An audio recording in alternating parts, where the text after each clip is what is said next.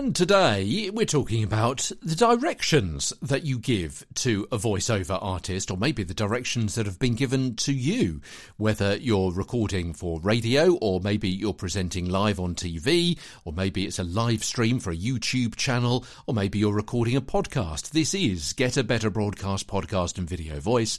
I'm Peter Stewart on Twitter. I'm Tweeter Stewart.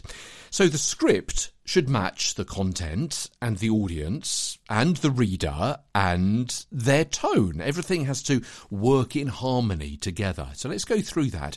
The script should match the content. It would sound odd, wouldn't it, to have a script about a modern music festival with formal business-like language, unless that was part of a deliberate creative, yeah?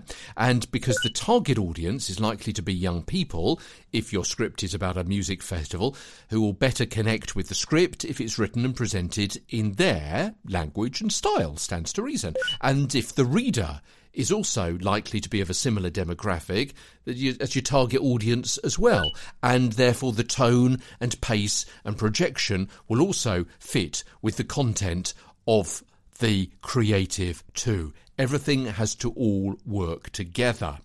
And the punctuation of the script should also match those kind of criteria as well. So if the direction for the presentation is calm and serious, but the punctuation is made up of a whole load of exclamation marks, things in capital letters, things bold and underlined, and actually you're reading about a sensuous bottle of wine or high-quality jewellery in your voiceover script, you've got quite a bit of confusing dichotomies kind of going on there, and it's going to be difficult for the voiceover artist to work out, am I following the punctuation, or am I following the words, or am I following the direction? Things are confused, and therefore they're going to be reading it unconvincingly, potentially, until they've got clarification on what it is that they are required to do.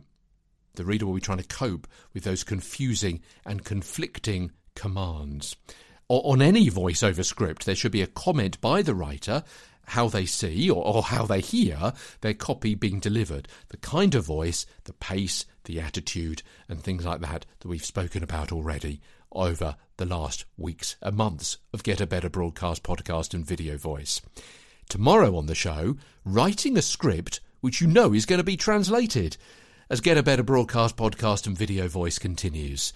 From London, I'm Peter Stewart.